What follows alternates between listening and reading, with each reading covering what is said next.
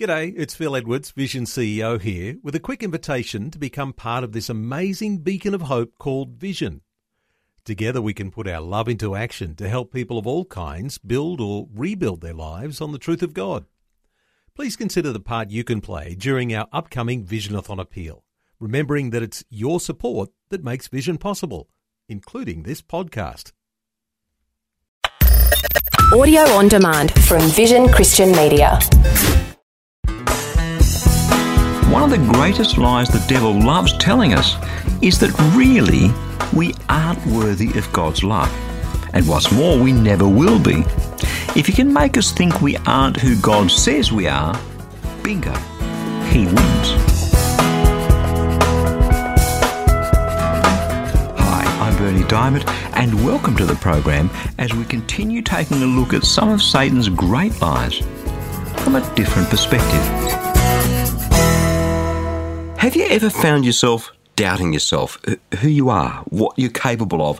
Do you ever find yourself wondering whether God actually loves you, whether, given the hash you made of things just last night, he's really going to forgive you this time? Whether you're in the right place, doing what you should be, whether God has a plan for your life, a destiny for your future? Do you ever find yourself doubting that, well, you know, that list of questions, that list of doubts, I'd be really surprised if at least one or two of those didn't strike a bit of a chord with you. I heard someone say recently that these days when it comes to God, it's not so much guilt that many people experience, it's uncertainty. It kind of makes sense. We live in a world where these days just about anything goes. If it feels good, you do it. So whereas in the past people had a different moral code, something given us by, I believe, God, today, we don't have that same sense of right and wrong. So we don't experience guilt so much as the thing that ultimately convinces us that we need a relationship with Jesus. But that's been replaced by a sense of uncertainty. In a world full of so many choices, in a world where indeed anything does go, in a world where we're told you can have it all, our experience is much more a sense of uncertainty about our worth, about the direction our life's headed in. And in my experience, that applies almost equally to those who don't yet know Jesus personally and those that do. It may sound a little bit odd. Shouldn't Christians be free from doubts about who they really are and where their lives are headed? Well, you'd think so. After all, in some respects, that'd be the whole point. But in my experience, many aren't. Just the other day, a woman posted this on my blog.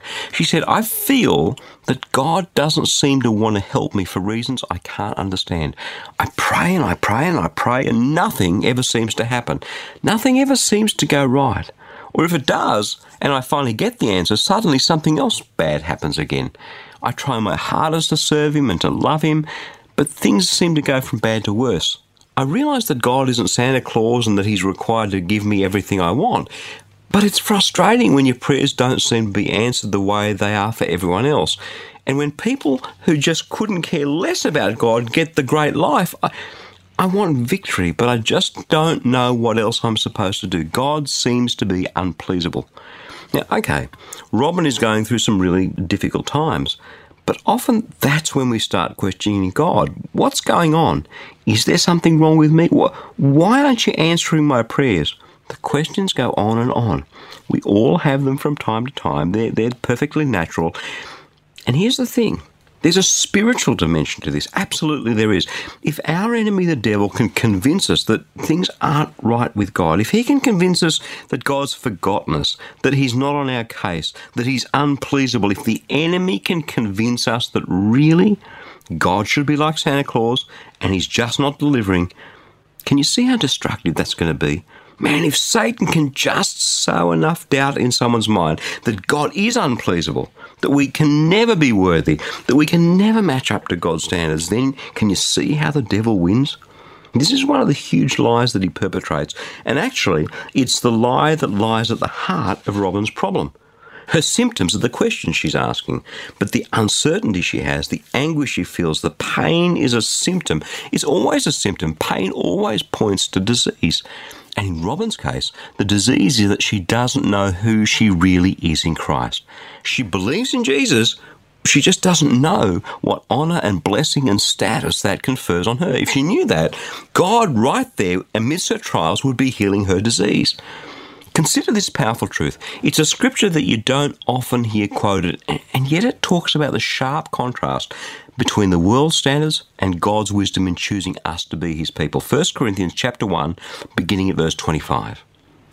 For God's foolishness is actually wiser than human wisdom, and God's weakness is stronger than human strength.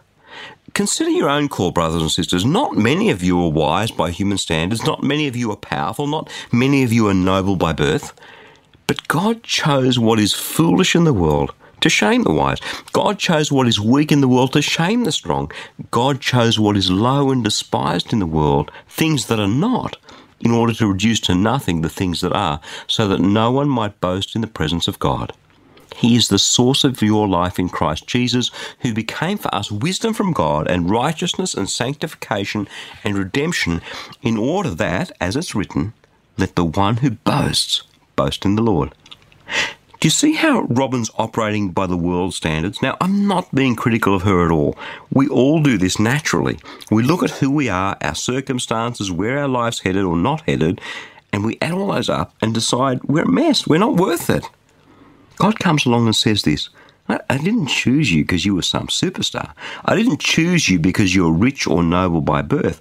I chose you because I love you. The world may not have chosen you. The world may think me a fool for having chosen you. But I chose you to shame and confound those who think themselves wise. I chose you, the weak, to show my glory through you. So when people start to see the strength you have in your suffering, when they see how you overcome your suffering, they'll see me in all my glory. That's what God's saying here through this scripture. Now let me ask you something. With all the doubts and the questions and the uncertainties that perhaps you've experienced in your life, does that give you a whole new perspective? Does that completely change things for you?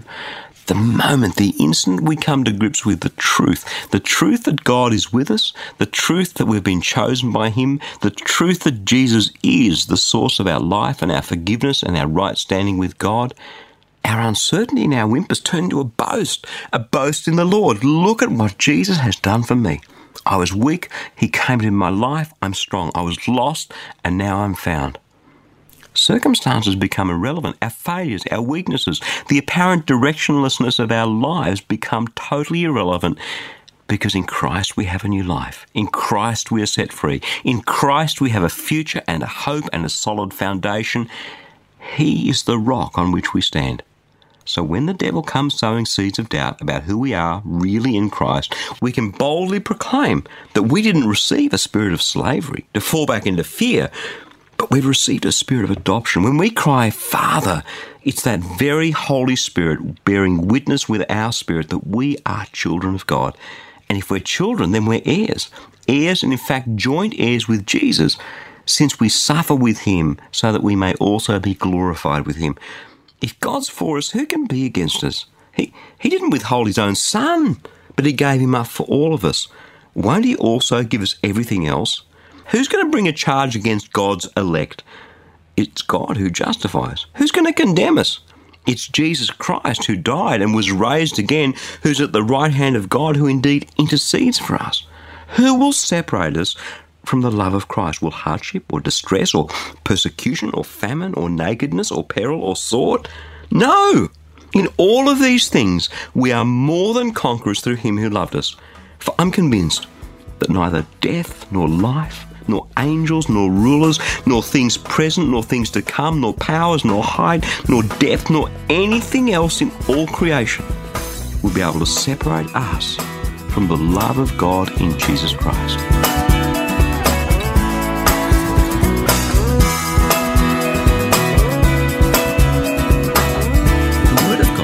Alive and active, amen, with the power to transform your life, to help you be all that God made you to be. And that's what the Fresh Daily Devotional is all about. It's completely free, and I'd love to send it to you. Each day you'll receive a life-changing scripture together with some words of inspiration, hope and encouragement from me, delivered right to your inbox, where you can choose to read, listen or watch the daily video. It's completely up to you. Remember, God's Word is the power to change, and it's fresh for you each day. you can subscribe to receive your free daily devotional at freshdevotional.org or give us a call toll-free on 1300 722 415 to request the printed devotional if that works better for you. Again, that's freshdevotional.org or 1300 722 415. My prayer is that your heart will be touched and transformed as you draw ever closer to Jesus through the power of His Word. I'm Bernie Diamond. Catch you again, same time tomorrow, with a different perspective.